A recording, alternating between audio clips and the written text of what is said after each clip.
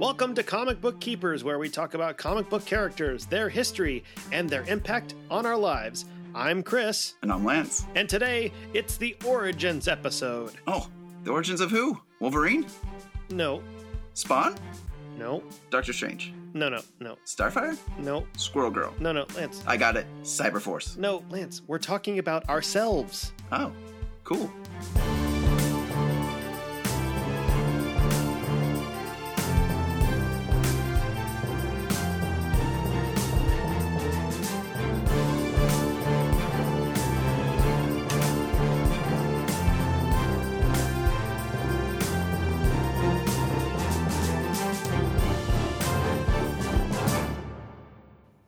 Welcome to the Origins episode of Comic Book Keepers. I am very excited, Lance. I am very excited as well. This is going to be fun. Yeah, we're starting this thing off. This is our Origins episode where we're going to be talking about how we got into comics and kind of what the show is going to be about. So why don't you kick things off? All right. Now, in this day and age where there's plenty of podcasts out there, especially about comic books, you might be asking yourself, why do we need another? And the truth is, we're really just two friends that love comic books that wanted to talk about them and learn a little bit more about certain characters and creators and runs. We definitely just wanted an excuse to read more comics, I think. And with what's going on with COVID-19, we're in isolation, so we thought this is probably the best time we have to actually spend some extra time reading and learning. And we thought, you know what, let's just put some of that information down out there and see if we can share what we've learned and have some fun while we do it. So we decided to start this podcast to give ourselves kind of homework assignments, if you will, of reading comics, finding out a little bit more information about some of the characters that we've loved over the years. And hopefully you guys will enjoy reading comics and listening to the episodes and learning more about these characters as we go through them one by one. Okay, so a little bit about us. My name is Chris. I am married to a beautiful woman who's a bit of a nerd herself. I'm a father of two. I am most notably known for being an illustrator of two webcomics in the early 2000s, Striptease and Punch and Pie. And I'm also on a D&D podcast called Knights of the Rolled Table, where we play some very silly D&D. That's a kind of a family-friendly show, so that's happening currently. I'm also the creator of an upcoming Patreon project called Dungeon Heads, which is illustrated Dungeons and Dragons characters for anybody to download. And you can find me on Instagram and Twitter at Dungeon Heads and also at Daily Tunes RPG if you want to see some of my personal artwork. Well, like I said before, my name's Lance, and I am the husband of a wonderful woman. No babies just yet, but we'll see how that goes as time goes on. Yes. And I don't have a career or background really in the creative arts, but I have spent a lot of time around comic books. I currently am writing for a nerd culture website called The Geekly Grind. You can find it at thegeeklygrind.com. And it's basically a place where you can find anything related to comic books, graphic novels, manga, anime, convention coverage when there are conventions. Anything really that interests you related to nerd culture in general can be found on that website. Yeah, and the Geekly Grind is our sponsor for all of our issues. In fact, they're pretty much the sponsor for the entire series. So thank you to the Geekly Grind for hosting us. And if you're coming to us from the Geekly Grind, welcome. I guess we should talk about how we got into comics. First of all, so kind of our origin story. That's what we're calling this issue. I personally started off as, I was into those books that you ordered from like the school book catalog, like Garfield and The Far Side. And I was into comic strips for a long time, ever since I can remember growing up, Peanuts and things like that. And then, so comic books were a little bit of a mystery. I first got into comic book heroes, I guess, as anybody else did, like through cartoons. Spider-Man and His Amazing Friends, watching Super Friends. I remember that very distinctly in the late 70s, early 80s.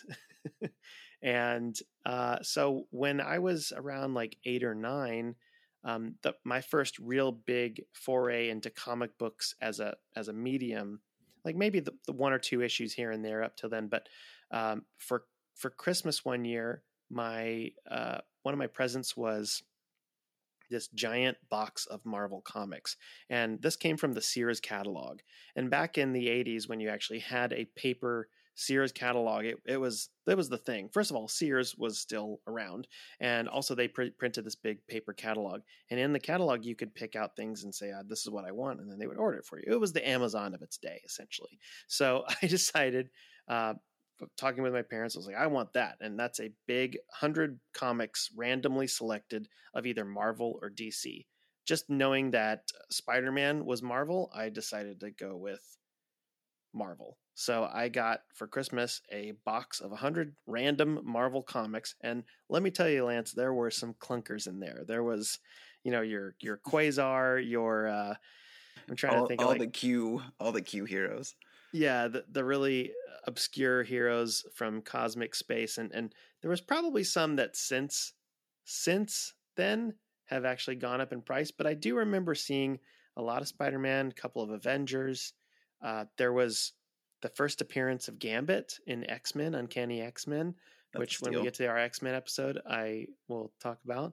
The issue of Uncanny X-Men where Captain America and Wolverine and Black Widow had a flashback issue, and that was an amazing issue.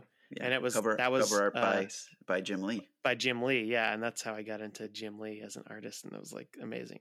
So that box was this. I just kind of poured through it and picked out my favorites, and I would reread them, and I would look at the art, and I would look at all the interiors, and I'd read all of the letters, and that kind of got me into appreciating the art form and appreciating the hobby. And it kind of led me into collecting other things. Now, at that same time, I was also watching the Ninja Turtles cartoon, and I found out that there was a Ninja Turtles comic book. Now, this is not the Mirage comics, but the Archie version, which was called Teenage Mutant Ninja Turtles Adventures, and they were doing sort of an adaptation in comic form of the cartoon.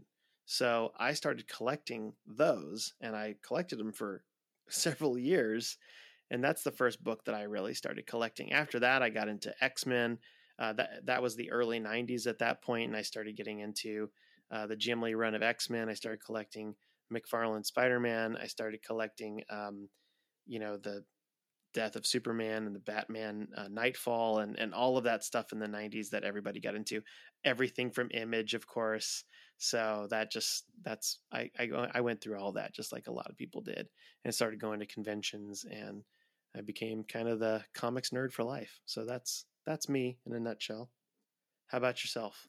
Well, as a good 90s baby, I grew up on all of those classic 90s cartoon shows. So I was obviously obsessed with the animated X-Men series. I loved the animated Spider-Man series. I think we should do the copyright. Yeah. But even thinking about that series, you're thrown into that music. You can't help it. It's kind of ingrained in the DNA of this generation that grew up with these heroes and these series.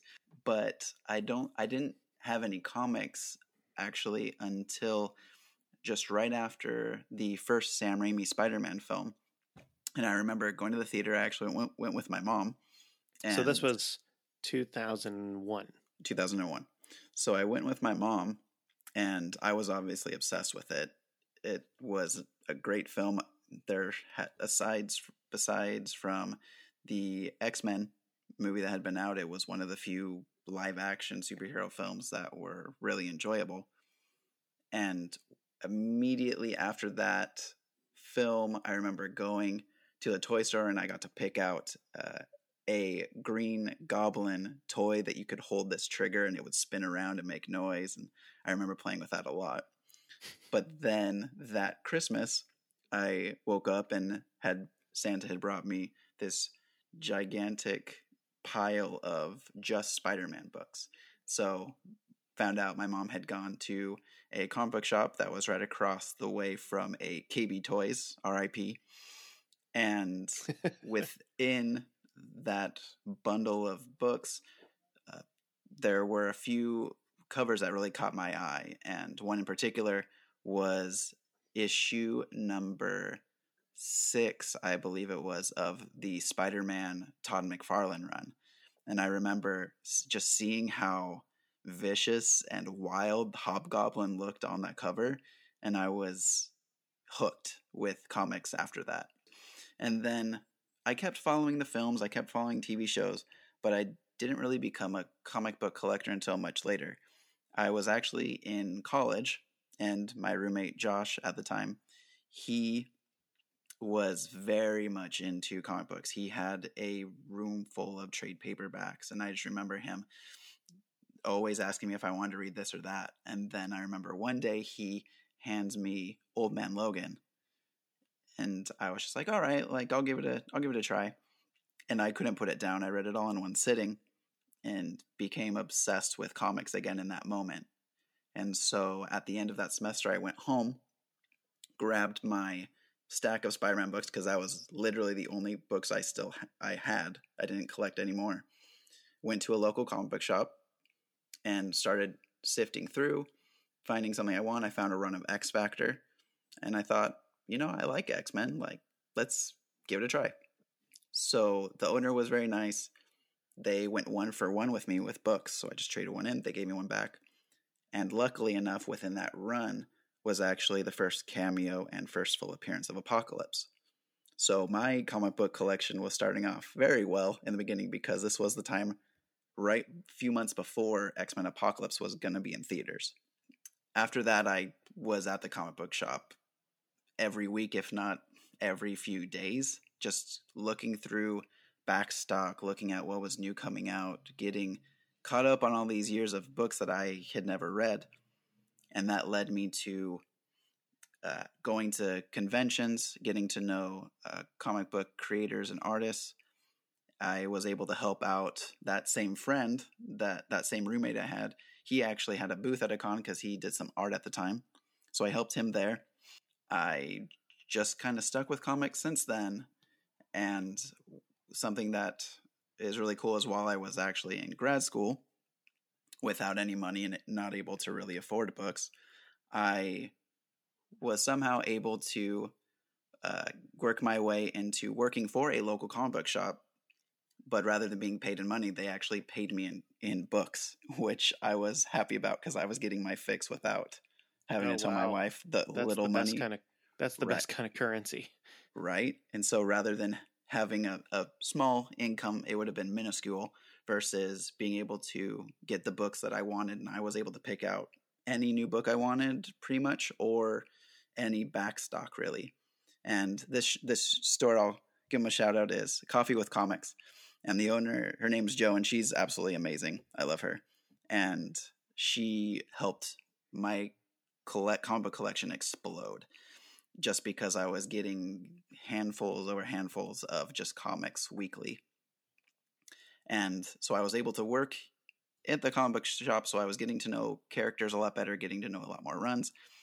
And then also, while I was at grad school, there was another comic book shop that I would frequent too, and they needed some help running their booth at a convention. So I went with them and helped run their booth, and I would go off and they would send me with books, and I would go and get them signed by the artists and the creators. So not only did I get to go to cons for free, I got to meet some of my favorite creators. Like, I got to meet Jerry Conway, who is the co-creator of Punisher.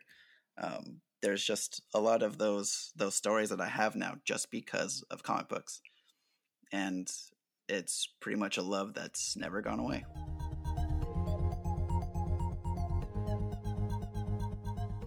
I think that's awesome. I think that's cool that you got paid in comic books, and that probably gave you a good history lesson for Absolutely. all the different types of stuff that was out there. It makes me think of when I was reading all these books in the 90s, when the comics boom was happening, and then also the subsequent 90s comics fall of all of these, variant issues and all the stunt storylines like the death of Superman and all of the Image comics, and then a bunch of comics just started failing and they started losing all this money, and I don't know if you're too young to remember that, but like it was. Oh, I definitely do. It was a good time, and it was also a very bad time. And then what happened is this sort of second wave of indie comics came out, and what I mean by second wave, I think the first wave was really big in the 70s. I only know that because I took a history of comics class when I went to grad school, and I went for sequential art at Savannah College of Art and Design in Savannah, Georgia. And I highly recommend SCAD if you want to go there for learning about comics illustration as a art major. It was a really fun process and curriculum to go through. But I took this history of comics class, and it really stuck with me because we started from the 50s. We learned about the Comics Code. We went through, the Golden Age, the Silver Age, and we went through this indie comics with R. Crumb, with Zap Comics, all the creators that had to self-publish. And we studied a lot of the British comics like Judge Dredd and stuff like that. You seem like a Judge Dredd kind of person. Did you ever get into Judge Dredd? I've read some Judge Dredd. I haven't read as much as I definitely need to. I know of the storylines, but I haven't read the actual comic. I think you would dig it for sure. Yeah. Maybe we'll talk about Judge Dredd in a future issue.